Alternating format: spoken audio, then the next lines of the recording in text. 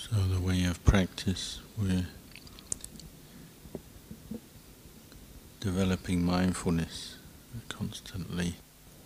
Practicing mindfulness, we're bringing attention back to ourselves, getting to know ourselves. As Ajahn would often ask, do you know yourself?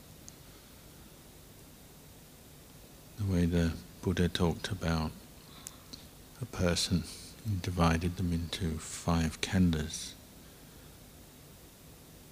So knowing ourselves is knowing these 5 khandhas, knowing the body, knowing the mind as they are, in an unbiased way, unconfused way, which is why we practice mindfulness, directed to this body, to this mind. We're coming to know the body and mind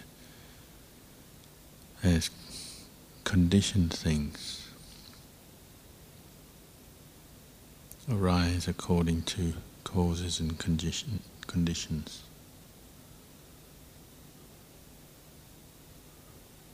Affected by conditions. As conditions change, then body and mind change.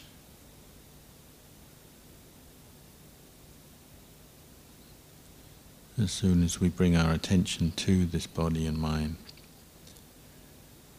that truth starts to become more apparent. This is where the delusion of self starts to fade, and we get to know our real self as it is, body and mind, or 5 khandhas, as they are, as impermanent, as dukkha, as without self.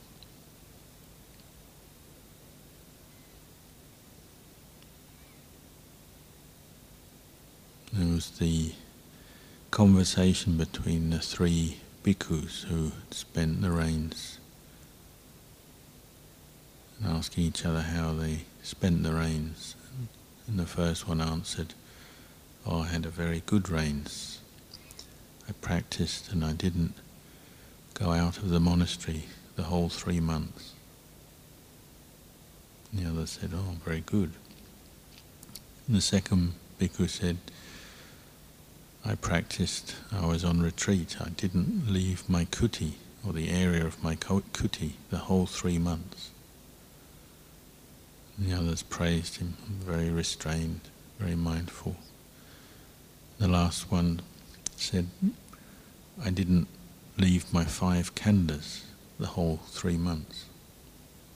Wherever I was, my mind was focused on the 5 khandhas. And the other 2 praised him, said, this is very good.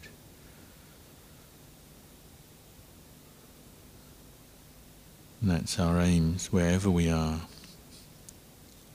whatever posture, we're constantly bringing awareness back to these 5 khandhas, so that we can see them as they are, in an undiluted, unconfused way.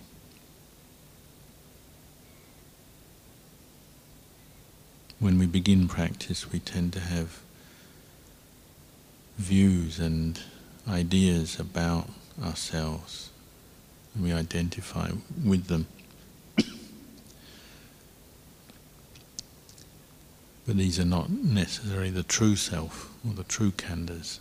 They're just ideas that we grasp at, projections.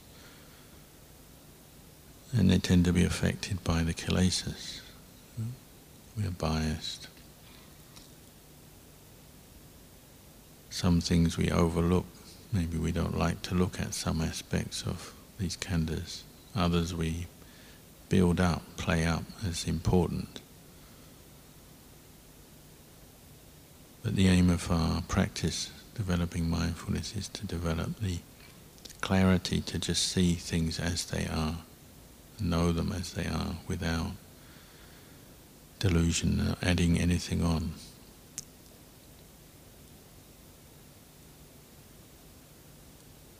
This is why we're constantly practicing meditation, sitting, walking meditation, developing mindfulness, and also why we develop sila. As the Buddha reminded us, there's no chance to see the truth until the mind is at ease and without feelings of regret, remorse, and guilt. This is why sila is the essential foundation for samadhi. We're learning to train in the precepts and the vinaya. Because the more we do that, it brings us a sense of calm and ease, freedom from anxiety about our behavior, what we might have said and done. And that's an experience in the present moment, even if we have transgressed sila in the past, the recent past or the distant past. The important thing is to be developing the intention to maintain sila in the present moment and to deal with past transgressions by establishing mindfulness, clarity, and the intention to change our habits and our ways. So sila, the sila of a bhikkhu, as a cause for enlightenment, it isn't that they have to be pure from birth, never having done anything wrong, but they have to have the clarity to recognize right from wrong, good from evil, and have a conscience, hiriyottapa, and then act accordingly to avoid following evil intentions when evil intentions arise, and to know to abandon them. So particularly miccha sankappa, the unwholesome intentions around sensuality, particularly sexuality, but also based on different forms of greed, avarice, and then thoughts rooted in ill will and in cruelty. We're training to abandon those kind of intentions that would lead to break sila. If they arise, it's knowing these are intentions that should be abandoned, having that understanding, a lack of no fuzziness, no making up excuses in the mind, but a clear understanding that wrong thinking, miccha sankappa, is to be abandoned, not to be indulged or held on to. As we do that, then sila becomes our normal way. It becomes normal to not break the precepts or seek to break the precepts. And if the intention to break precepts comes up, we recognize it and adjust accordingly, abandon that intention. And this is based also on the understanding that the khandhas are impermanent and not self. So we can train these khandhas, particularly you can train our intention and train mindfulness and wisdom. The khandhas are not fixed, so even if we have acquired and accumulated bad habits, negative habits in the past, these can be changed through practice, abandoning negative intentions, recognizing them and abandoning them. And this frees the mind up, gives it a sense of happiness and ease from which to start investigating the truth, developing the calm of samadhi, and then training in insight. Our aim being to be able to see and observe the khandhas as they are, so that the mind is no longer doubting or fumbling around with ideas and views about how we would like them to be or how they should be, but just witnessing them as they are, and the mind becomes clear. Anicca, dukkha, anatta. And what is impermanent is to be let go of. We can't hold on to it anyway. And they're conditioned things. If we condition them in the right way, with magga, with the path, sila, samadhi, panya, it'll bring the result, the peace, the freedom from suffering that we naturally aspire to.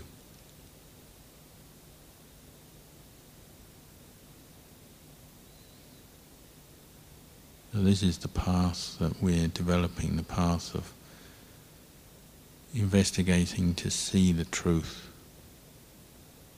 using sila, samadhi, panya as our tools, using the vinaya as our tools to train in the sila until it becomes our normal way, training in samadhis so that the mind knows how to calm down and maintain its mindfulness, and using the state of clarity to really investigate the truth so there's no doubt.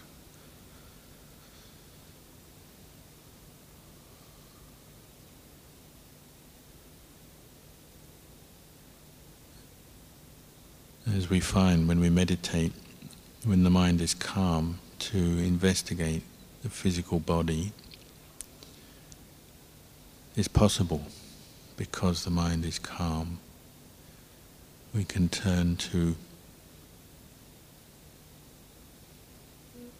examine the 32 parts, the 4 elements, and contemplate the asuppa of the body, the unattractive nature, because the mind is calm. In the lay life, very difficult to do this because it's so busy. The mind is so busy, so many activities, and the world is bound up with sensuality, both conscious and unconscious. We're constantly drawn into sight, sound, taste, smell, touch, following craving and attachment. So to steady the mind and in a calm and sober way reflect on the true nature of the body is very difficult. We might have heard the Dhamma or learnt it, that the body is impermanent, unattractive, not self,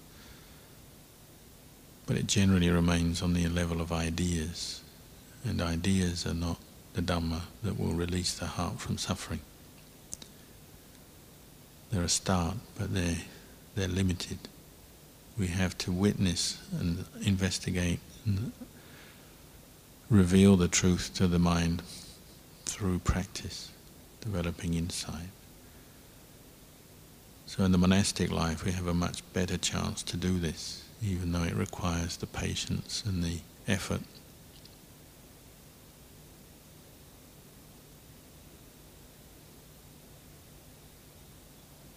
We're coming to investigate the body as it is, and the khandhas as they are.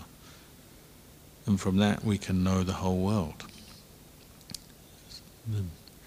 The way the Buddha talked about the world, we said the world is as your khandhas are right now. That's how you perceive and relate to the world. How your mind is makes the world for you. There's the world on the level of ideas and theories and knowledge, but still it's how your mind is relating to that. There's the conventional reality we believe in, and we believe in all kinds of things about the world, about the shape of the world and the climate, and we have descriptions of countries and people and places and so on. But really the world is our eyes seeing, our ears hearing, the mind experiencing thoughts and concepts right at this present moment. And it also depends how things are being conditioned, how your world is. So when you're conditioning the mind through the practice of sila and samadhi and panya, well, your world might become quite peaceful and clear. It also might become a little sad when you see the impermanence of it and the suffering that comes through delusion. But another time when the kilesas, craving and attachment, conditioning the mind, maybe your experience of the world is totally different. Maybe very hot, stirred up, desiring a lot of things, wanting a lot. And two people sitting right next to each other can have a totally different experience of the world, depending on how their khandhas are being conditioned at that time. One person can be very peaceful and blissful, one person can be very agitated, depending on their health, their feelings, their karma and so on. But we're looking back at this body and these khandhas, and then from that we're learning the nature of the world. So as we investigate the body, come to see its true nature, then we can't help but start to realize it's impermanent, it's dukkha, it's not self, it's without a fixed and lasting owner. And from that we can see the bodies of others the same, and the material world around us the same. In the mental world, same. Feelings. Our feelings come and go according to conditions, just as the feelings of other people. Pleasant, unpleasant, neither pleasant nor unpleasant. Memories, thought formations, the same.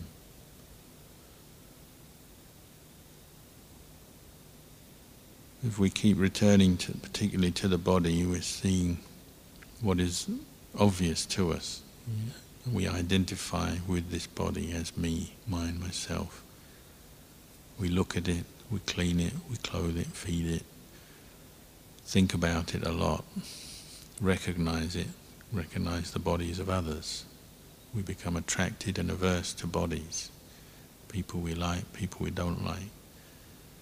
Lust and hate and aversion arise, particularly over the attachment to this body, and then the pleasure of pain of this body. So if we keep investigating the body, we're seeing the delusion of self, how it forms, and how the world is formed through this attachment. So there's a lot of repeated investigation, calming the mind, and repeatedly going through those particular practices that we find help us to understand more clearly or see more clearly. Whether it's the 32 parts, the corpse contemplations, or the contemplation of the 4 elements. At first we have to experiment a little bit to see what holds our attention. And as the attention holds, then the mental proliferation we normally have calms down, and the mind starts to see the body in a new light, tends to be more sober and often quite sad, because we're seeing that the nature of this body is just bound for old age, sickness and death.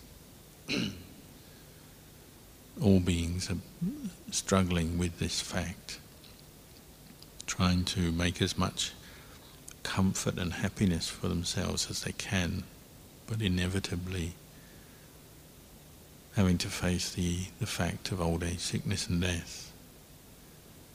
And it's been going on like that for endless lifetimes. It's cyclical, samsara, it's birth and death, the round of birth and death. Whether it's animals, people, or even beings we can't see, birth and death envelops us all, and envelops everything we're involved with. So this reflection on the body, its impermanence, its conditioned nature is quite, brings some sadness with it, wakes us up, but brings us sadness, but the sadness leads on to turning away from attachment, no longer identifying with that which we know is bound to degenerate and fall away. The mind gives up its grasping and attachment, and that giving up leads to a relinquishment and a release, vimutti, liberation of the heart from grasping, from attachment.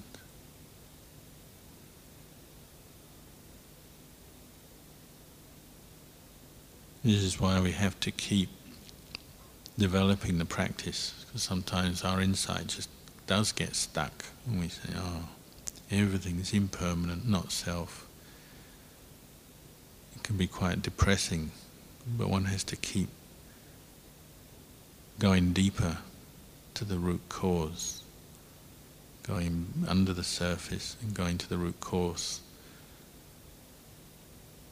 weeding out the different subtle forms of craving and attachment. There's obviously any form of depression or negativity based on some insight, well, it's still a form of subtle craving. It's maybe a necessary step along the path. We might feel like that first, but then we progress in our practice and realize it's just what it is. There's no need to feel depressed about the truth. We just recognize the truth as it is. Body is impermanent. The pleasure that we can have with this body is impermanent. It's not lasting. Whether we could make all the money and attain all the wealth in this world, own all the land, all the possessions of this world, have all the pleasant experiences with other people in this world, in the end it's all impermanent. So the mind becomes stable and starts to recognize that. So it lets go, doesn't bother so much about seeking worldly happiness. Rather it would seek the wisdom of insight and the clarity and the peace that that brings.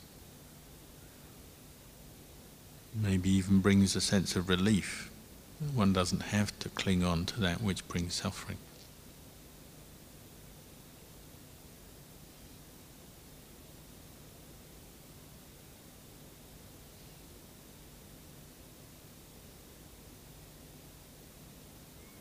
Brings freedom from fear, because if we contemplate to see the impermanence of this body, then the fear of death obviously subsides. Once the mind understands death, body degenerates, disintegrates, back to the four elements, the mind goes to according to its karma. So it's just another moment of consciousness, the moment of death. There's a split. More important than worrying about the body is to concern ourselves with the state of mind and abandoning defilement so that the mind is free, happy, peaceful, even at the moment of death. We have a strange balancing act we have to do as we practice, because especially in the beginning, because of our old habits, on the one hand we have to be very firm with ourselves as we start to observe micca sankappa arising, desire for sensuality, maybe sexual fantasies, desire for worldly kinds of pleasures, enjoyments, indulgences, and then desires based on aversion or even hatred and cruelty. As these arise, we have to be firm and recognize this is unwholesome, this must be abandoned. And our aim is to be immediate with that, to immediately recognize the unwholesome nature of kilesa and abandon immediately. On the other hand, we are developing the nurturing qualities of sila and the brahmaviharas, metta, karuna, mudita, upekkha. So on the one hand, we're calming the mind, relaxing, developing a sense of well-being from our sila, from our samadhi, kindness, compassion towards other beings. On the other hand, we're being very firm with kilesa. So that also leads to some confusion sometimes, when to be firm, when to be relaxed, what to hold on to and develop, what to let go of. And this is what we call right effort. Right effort and samma vayama. Our efforts only really become right, correct, when we understand what we should develop and what we should let go of and abandon. So it needs wise reflection. We learn the Dhamma and reflect on it in our own experience, back to our own khandhas again, taking what we've heard and might believe is right, but actually putting it into practice from moment to moment through our day. And as we train in that, obviously it gets easier, more natural to turn away from defilement, let it go, even though it might still be coming up. At least we know what we're supposed to do with it. In the beginning, often we're not even sure what is defilement, what is not, what is wholesome and unwholesome. We have to invest some time into thinking about this, considering from the teachings then to our own experience. So we have to learn how to think correctly. Often in the beginning of practice, we say, I don't want any thoughts at all. I just want buddho, the mindfulness of buddho, samadhi, which is correct, but because we've invested so much time in thinking all our lives, we also have to learn first how to think correctly, to discern, to consider wisely our own state of mind, and what is wholesome and unwholesome. We train in that. That helps us to abandon the unwholesome, and it helps the mind of buddho to arise. It helps the development of samadhi. But we must invest some time into coming to understand our own minds. And this, nobody can do it for us. We have to start recognizing our own state of mind through our day. As Ajahn said, in the end it's quite enjoyable. It's fun because you're actually doing something very, very beneficial, very powerful, good karma. And you develop the tools and the qualities that you can, in any posture, just know your own mind. And you know what you have to do. If it's in an unwholesome state, you know you just have to abandon that, let it go. If it's a wholesome state, well, you maintain it and develop it. And the more you do this, well, the more enjoyable it becomes, because you know it's good for you, it's changing you for the better. It's good for others, because it's, as you improve, then you can do more good for others. It's good for the world.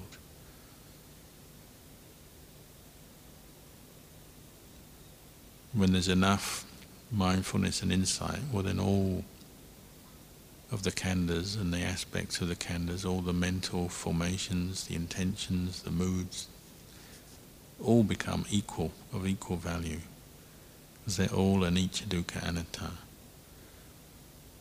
Pleasure and pain, wholesome, unwholesome, in the end they're all conditions. Probably the hardest of all is painful feelings based around the body. Again, back to the body. As we meditate, so when we sit for longer periods, inevitably pain arises. So to keep contemplating rather than giving in and giving up the meditation, but developing enough patience to sit with a bit of pain and look at it arising and changing, passing away. Or walking for longer. Walk more continuously up and down on your path for longer periods till you can develop more patience to see vedana as just vedana, pleasure or pain.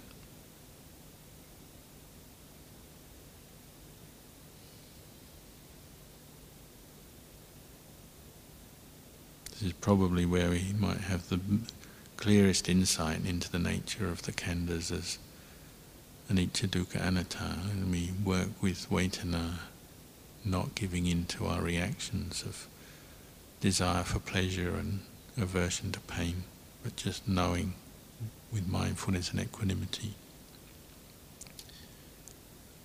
So we're training in that, learning to sit regularly, and maybe sit a bit longer over time, to walk regularly, to observe the vedana around food, the hunger, the vedana of hunger, the vedana of the feeling of fullness, the vedana around sleep, when we've had a lot of sleep, or a little sleep, or no sleep.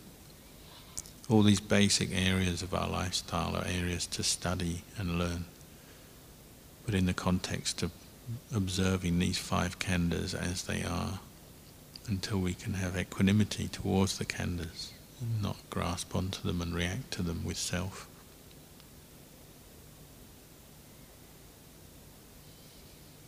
If we can keep doing that, and then little by little that experience of calming the mind and investigating, seeing the truth, that's what leads to release, a sense of brightness. In the beginning we can only trust in the word of the Buddha and Ajahn and all our teachers that it can work for human beings, they can do this, and it is worth it, brings us real liberation. But as we practice, then we're no longer having to just rely on our teachers, but we can see for ourselves. One thing leads to another. If we keep practicing, then that sense of equanimity and peace will grow and be stronger and more clear for us if we keep going.